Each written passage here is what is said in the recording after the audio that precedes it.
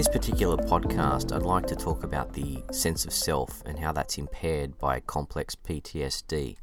One of the most difficult challenges in the recovery of complex post-traumatic stress disorder is finding therapists and individuals who really understand the link between the trauma and how that impacts on the identity and sense of self. I feel largely this is because most professionals don't really understand what is the self, how it forms and how it evolves, which I find staggering considering that they work in an industry where people's lives depend on forming a more whole and integrated sense of who they are. Fortunately, there are some terrific minds out there who are really understanding how trauma impacts on self and can really outline the steps in recovery. And one of the greatest thinkers around this, I feel at the moment, is a gentleman by the name of Mihaly Csikszentmihalyi. He's the author of the book Flow, which was a New York Times bestseller, and he's written another one which I've just finished reading, which I found amazing, called The Evolving Self, A Psychology for the Third Millennium. In this particular book, he offers one of the most tremendous explanations of what the self is and tries to outline how it is constructed and how our sense of ourselves evolves over time. So you're probably wondering, what has this got to do with complex PTSD? Well, as I mentioned in the first podcast, one of the biggest impacts that complex trauma has is the impairment of self. And why this is so devastating is that every choice that we make in our lives determines our future trajectory. We can't control the outcome, obviously, of what happens to us, and everyone's well aware of that, but we can control our choices. But what happens if you can't control choice? What happens if the information that you're receiving through your senses is completely contradictory and nonsensical? What if the individual reaches a point where they can't trust their own mind to make the decisions that will keep them safe? Understandably, this would be a completely terrifying existence. We make choices for some future advantage. What if you have no predictability of outcome of any event?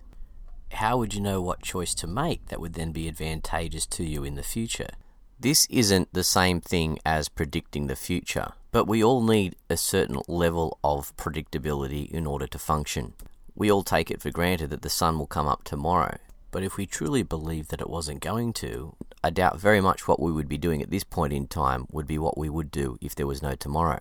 And this is the nature of trauma. It removes the elements of predictability and sense of control we have over our own decisions, which ultimately shape our lives.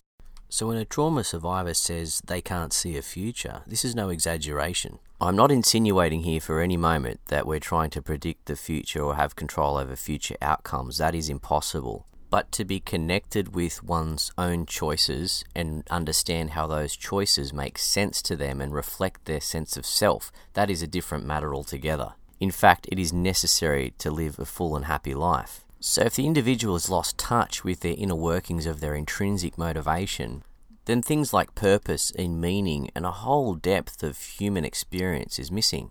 This erodes your sense of the future, and you very quickly lose the idea that you will have one. And this is where depression and anxiety become problematic. Your confidence gradually becomes eroded, and paralysis shortly follows because you realize that your brain has got you trapped. So in essence, just treating somebody's depression and anxiety at face value is really only treating the symptoms of a much deeper issue. This can probably explain why it appears that we have a depression and anxiety pandemic. Mihaly explains that in our early evolutionary history, at some point, individuals became consciously aware of what they were thinking. And this was the origins of conscious self. And from this point, humans could futurize and start thinking about the choices that they make today, and for the first time we could start considering the consequences of our daily actions. In fact, this ability is probably one of the most underrated evolutionary steps that humans have made. It's the absolute basis for creativity and innovation, and that is one of the key factors in how we've been able to survive for so long as a species.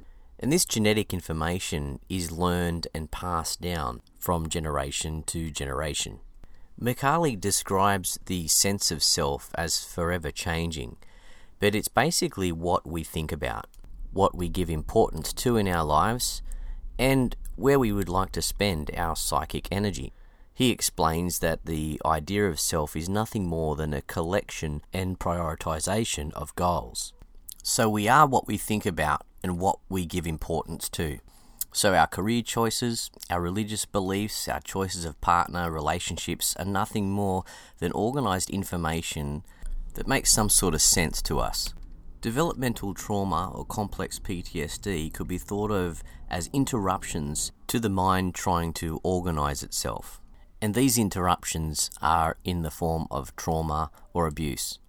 So the energy that's supposed to be going into identifying desire, goals, beliefs for oneself is interrupted.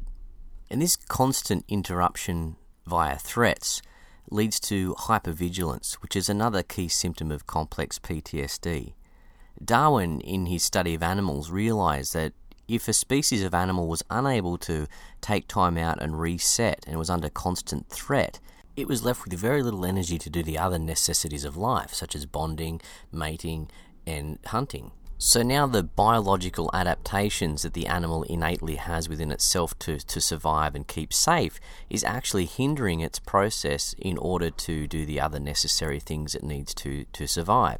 Similarly, in traumatized individuals, what happens is so much energy goes into surviving the immediate crisis that this whole area of human development is unexplored. They're held captive by a state of being which is biologically driven. In a sense, they're only ever forced to consider the extrinsic motivations. So what the end result is an adult who has very little understanding of why it is they're doing what they're doing. They've been so used to running on autopilot, if you like, in order to survive and on adrenaline, that when they stop to ask themselves, well, who am I and what do I stand for and what do I believe in? All of this is an enigma. Their mode of operation has just been to survive. But when it comes to creating a future and putting things on the canvas, this is something that they haven't had any practice at, because they haven't had the luxury to be able to be in a situation where they can think in that manner. So even though the crisis is averted, they haven't developed the brain functionality to be able to put things into perspective, to put goals in place, because their brain has not adapted in that way. It's been working in a deficit situation. So we can think of the self as being made up of genetic information, our temperament, our biology, our physiology, and then how that interplays with our environment, our family, our schools, our social communities. What's becoming increasingly fascinating is that DNA can actually be altered from the environment, and our experiences can actually change our physical DNA. So the idea of nurturing and our nature being mutually exclusive seems to be becoming less and less likely.